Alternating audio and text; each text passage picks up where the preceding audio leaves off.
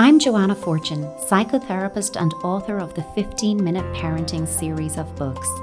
Welcome to my 15-Minute Parenting podcast, where I take a common parenting struggle and break it down with practical, playful solutions. Let's get going.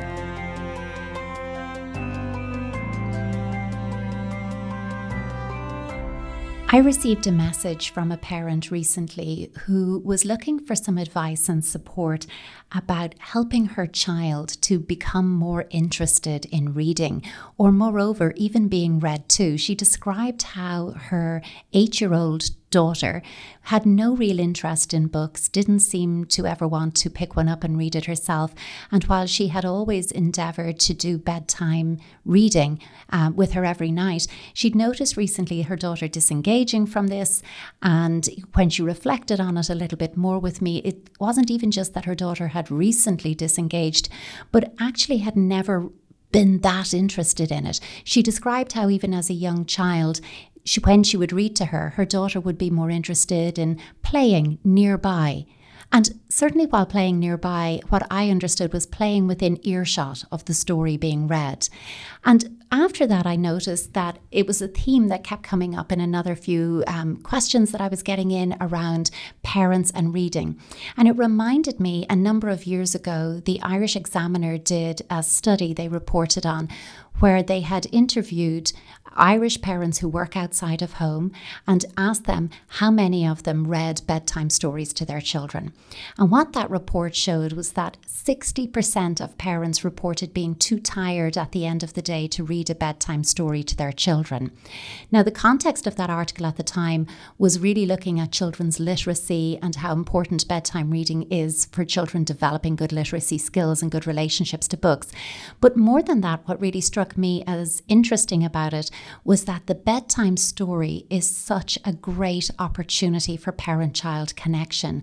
And I would go even further and say that if you do nothing else in your day except read a bedtime story with your child, then you are absolutely reaching the good enough is good enough, because there's so much pro-social benefits to reading. I'm going to go back to the parents' question and break down some of the specifics of it when we think about the practical things that we can do. But just to emphasize the importance of reading, that, reading, when you think about it from your point of view as an adult, but also for children, it's really like an exercise, like a workout for their brains. It helps to improve concentration. They have to stay focused and engaged on one thing from beginning to end. It teaches them to think about and wonder about and feel about the world outside of them and people outside of them. It helps to improve their vocabulary. It helps to support language development. It won't achieve it in and of itself, but it certainly helps to support it. And I think in a really exciting way, it really nurtures the development of imagination. And I think that's something that's really magical for our children. And it's quite a small window that we do want to invest in, is that imaginative play, that piece that they go through. If you've listened back to my previous episode on developmental play, you'll recall when I mentioned stage 2 play about narrative and storytelling, that there are so many pro-social benefits for children in doing that type of play. And reading is certainly in there. It also helps them to develop empathy, because when they listen to stories about other characters, about other people, they have to begin to consider the story or the theme or whatever's happening from the point of view of each individual character. What might they be thinking and feeling? Why might they be doing what they did? And that's really good for supporting empathy. But more than any of this, it's fun. And it should feel like fun. Reading should not feel like a chore. It should not feel like something, oh gosh, I have to sit down and do reading. And I think sometimes that can happen for some children. If it's something they're not naturally drawn to, if it's something they perhaps struggle with, and they begin to associate it with schoolwork or homework and just something that they have to do X amount of pages or spend X amount of time doing, that kind of removes the fun. And there has to be ways of bringing the fun in, because if it's not fun, why would you do it? it. None of us like to do anything that's not fun, and certainly our children don't. As well, though, I think, I mentioned about this being a great opportunity for parents to have that moment of meeting and that true connection with their child. Because when you're reading together and you're snuggled up or you're sitting alongside each other and you're connected in the story, in the now moment, there is that opportunity for shared joy, and it's a true moment of meeting. And that's really beautiful in strengthening and enhancing the parent-child relationship. But moreover, it's a great way to get the parental agenda across, because let's be honest, there is a little bunny or bear or rabbit out there in storybook land having every life crisis known to child. So if you have to deal with some life transition, maybe it's about a death in the family, maybe it's about a house move, maybe it's about a new baby, maybe it's about parental separation, maybe it's about friendships, maybe it's about starting new schools. Whatever it is, there is a range of books out there that cover that topic. And when you introduce the topic in this way, it can be much easier for our children to access the feelings associated with it for themselves, because they're hearing about it, but from that removed level. So it's not that they have to talk to you about how they feel about it happening to them. They can talk to you about how it's happening to the character in the story and how might the character be feeling. And you could even wonder with them, if this was you, what might that be like for you? And it's a great way of bringing them deeper into their process and strengthening their understanding of quite complex themes that are relevant in their lives.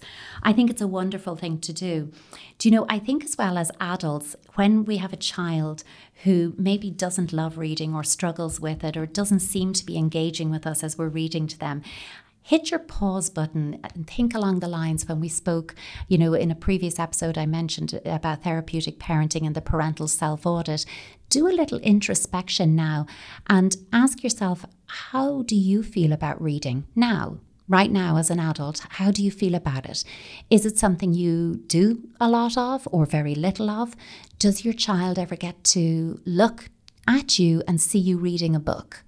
Or are they more likely to see us scrolling our phone or juggling a myriad of things that we have to do all at once? Do they see that reading is a pleasurable part of our lives? Is it a pleasurable part of your life? And if not, think about why not. What is it about books that don't engage you? And how might you have a shared experience with your child around that? Maybe cast your mind a little bit further back though, and think back to when you did enjoy reading, even if you have to go a long way back to find that. Even if you love reading now, do the same exercise, but bring to mind, when do you first remember discovering a love of reading? What was your favourite children's book? And why?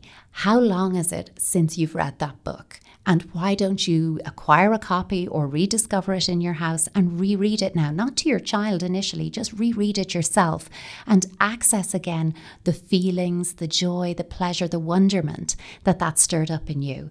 And then bring that book with that frame of mind to your child and share with them that this was my favorite book when I was a child. I would love to sit and read it with you, because they're much more likely to engage with something if they know it was part of your childhood.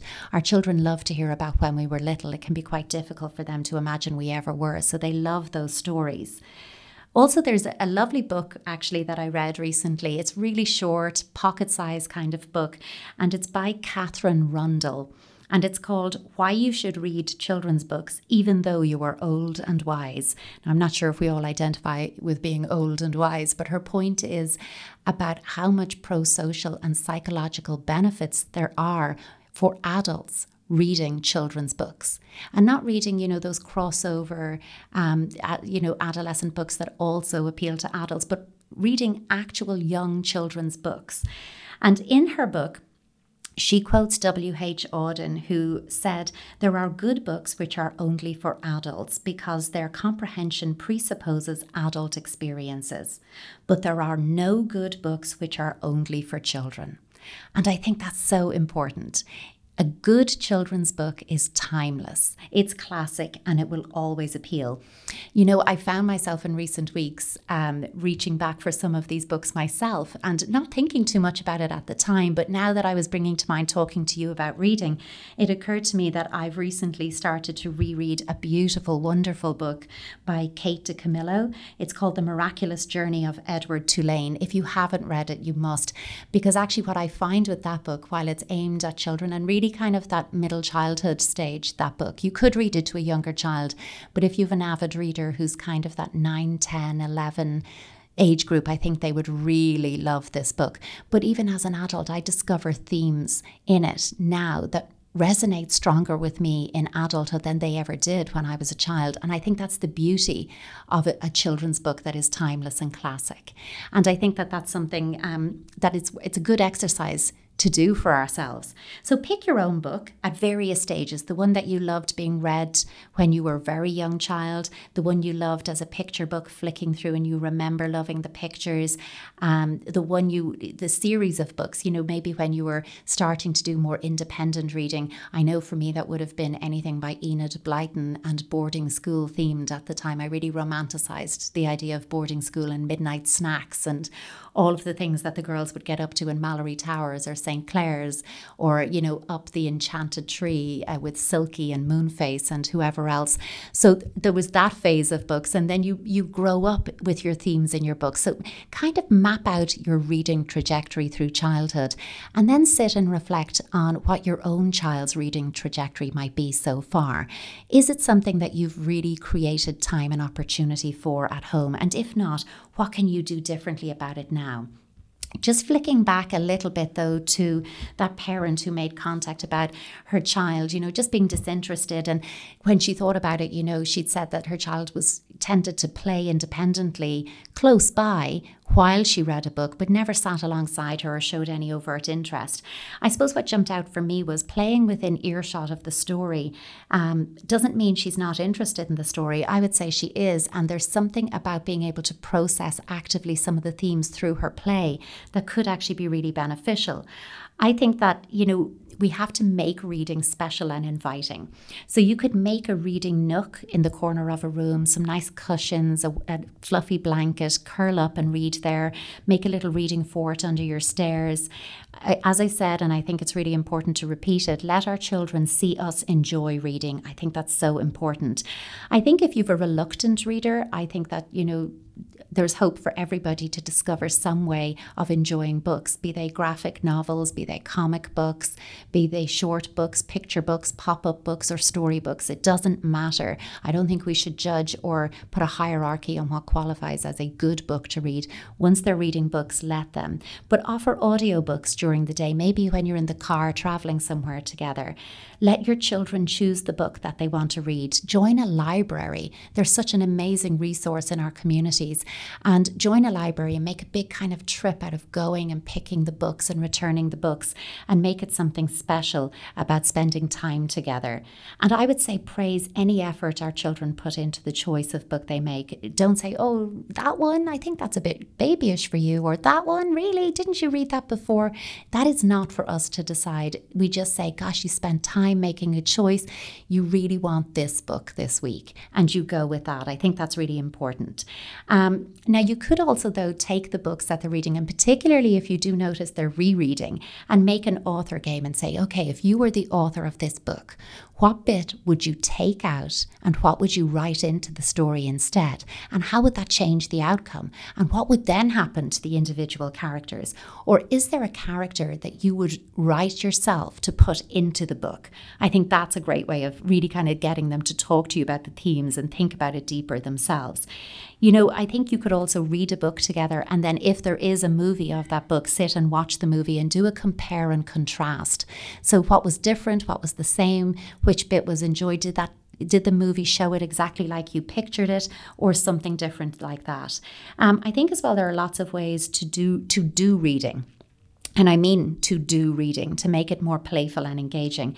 There's a concept called story sacks. It's something that I've used in my own work a lot with parents or families where literacy might be an issue, and you tell the story rather than read it.